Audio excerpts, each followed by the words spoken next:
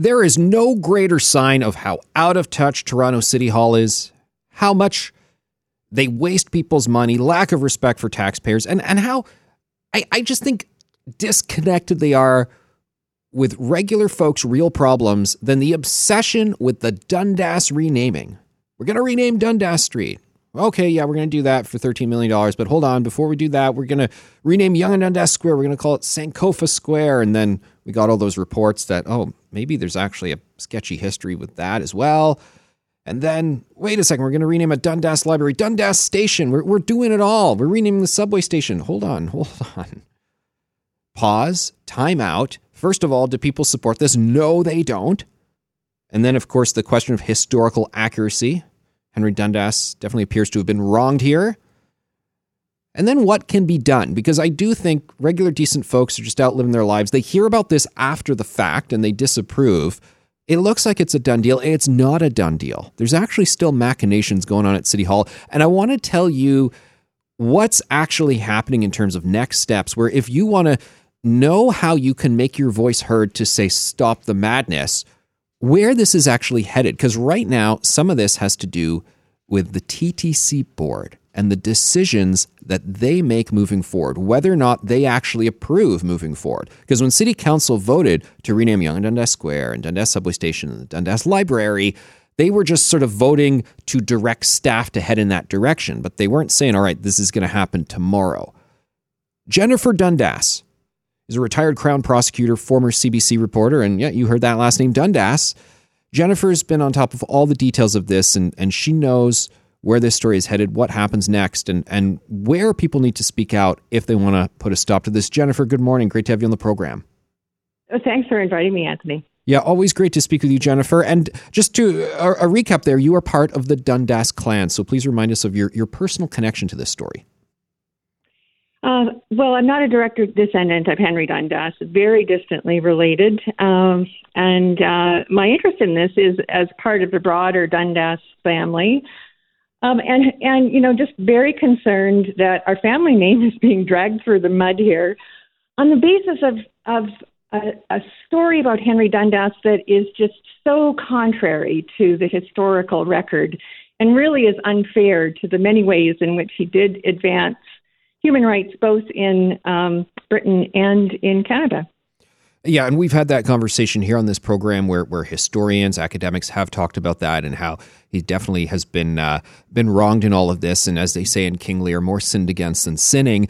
Jennifer, you've also been a really dogged reporter, and that obviously is your history and your resume there as a reporter in terms of following what's really going on at Toronto City Hall. And you're really paying attention to what's going on at the TTC board right now, because while City Council voted to proceed with a renaming of Dundas Subway Station, you point out, hold on a second, that doesn't mean it's a done deal. It now goes to the TTC board. Can you tell us what's happening there and what your concerns are with that process? Anthony, my assumption was that this request from City Council that happened on December 14th, that the TTC rename these two stations, would go to the board at the next meeting. And so that would have been January 25th, the regular meeting. There was a special meeting on December 20th. But so I looked at this and I thought, okay, so they've asked the board, or they've asked the TTC to move quickly. It should be put on the agenda quickly. So I made a request to address the TTC board at that meeting. And I've been told that I can't because it's not on the agenda. And this is just so strange. So anyway, I started looking into it, and I looked at the recording from the special meeting on December 20th, and lo and behold, there's Josh Matlow bringing forward a matter of privilege, saying that the CEO had jumped the gun and basically approved the request from council to proceed, and had made a public statement to that effect, saying that they were looking forward to collaborating on this matter and moving forward as soon as possible. So that was a huge concern, and the CEO had to apologize. But what he also said in the course of apologizing was that he had assigned this to staff who were working on a report, and that report would be coming forward in the second quarter of 2024. So the way it's organized right now, there's really no opportunity for councillors or the public to have a say on this because it's not on the agenda. I mean, it's interesting for them to do such an aggressive vote right away, voting on all these jumble of things, which they did, libraries, Yonge and Dundas Square, Sankofa, all that kind of stuff. And as you know, it is not true that the Dundas Street renaming is off the table. Council actually voted against a motion saying it was off the table. This $13 million street renaming is still on the table. It's just unclear where it is in the priority list. In the mix there. Jennifer, I do think some people will be pleased to hear that it is at the TTC board now, meaning that people will have a choice, an opportunity to get involved, because they thought it was a done deal. There's still some approvals to be done. What do you hope in an ideal world would happen with this being at the TTC right now? What, like, people will do their deputations, such as yourself and others, get involved, and then the board will acknowledge that the city council vote was not accurate and they won't support it. Is that what you hope to see?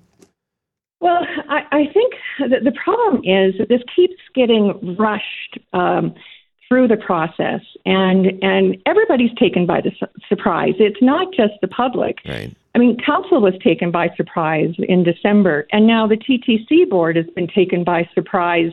The CEO already moved ahead and assigned this matter to staff who are doing a report. So I think that the best option now is for the commissioners on the TTC board to use the procedures available to them to bring forward a no-notice motion which they're able to do, as Mayor Chow did in December, on matters that are urgent, and get this straightened out so that the board actually takes control of this process, that it sets the terms of reference for what staff are going to do.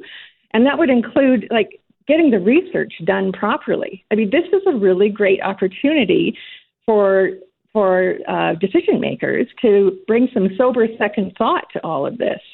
So get the research done properly. Consider whether to do public consultations, because public consultations were promised twice and then canceled twice, before it went to council. And take control of the process instead of letting the CEO push it off to staff. And I'll tell you as well that part of the motion from City Council was that the TTC work with city staff who were in charge of that whole renaming process for the last 3 years as they do this. So a big concern here is that the same staff who mucked up the process before, did the bad research, canceled the public consultations, are now, still having their fingers in the pie here and able to have input into the process. So the board should consider whether that's appropriate as well, or whether it wants to handle this independently of city staff. Jennifer, what do you think is really going on here behind the scenes? We're joined now by Jennifer Dundas, a retired Crown prosecutor, former CBC reporter, talking about the Yonge and Dundas renaming and the whole Dundas Street renaming. Because, Jennifer, I think now that we've had time to really look into this, people realize they just kind of goofed on this issue. We don't need to do a renaming. People don't support it. It's too expensive. Oh, and all this stuff you were saying about Henry Dundas isn't really accurate. So just don't do it. Like this, why are we even talking about this? And it seems like the wheels are spinning right now. Do you think we're going to get, do you think the delays are about them wanting to hush everything down so they can quietly push it through? Or do you think the delays are about them just letting it ghost away because they've got egg on their face now and they know that they have to drop this? Oh, far from being ghosted away. The CEO took the reins, control the reins on this, and assigned it to staff so that staff will be bringing forward recommendations. Right. That's always a difficult position for boards or councils to be in, because when staff present recommendations, they're busy people. They don't have a whole lot of time to examine the research that went into that and reconsider the options and come up with different options. And most of the time, staff recommendations are endorsed, sometimes with amendments. But it puts the onus on councillors to resist, rather than having councillors and the board take charge of this and move it forward the way they want to. And that's what's been lost here by having staff so much in control of this. And one of the really serious problems with this is the way they've handled the research.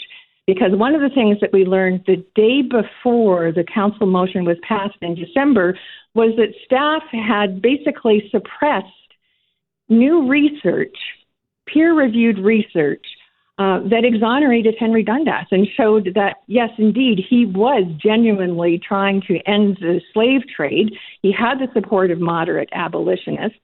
And the slave traders and the slave owners were opposed to what he wanted. So we have brought that information to the attention of staff and asked them to bring it to the attention of council and mayor, and they didn't. When we learned that they weren't going to. The only way they were going to consider that research was with regard to choosing new names, which is just an unethical way to respond to that research, which has been out there now for more than a year. And Jennifer, I think it's really important that you're staying on all these different moving parts as they proceed, because I know a lot of people busy living their lives. They see the headline, they go, oh, it's a done deal and it was a dumb thing. I don't support it.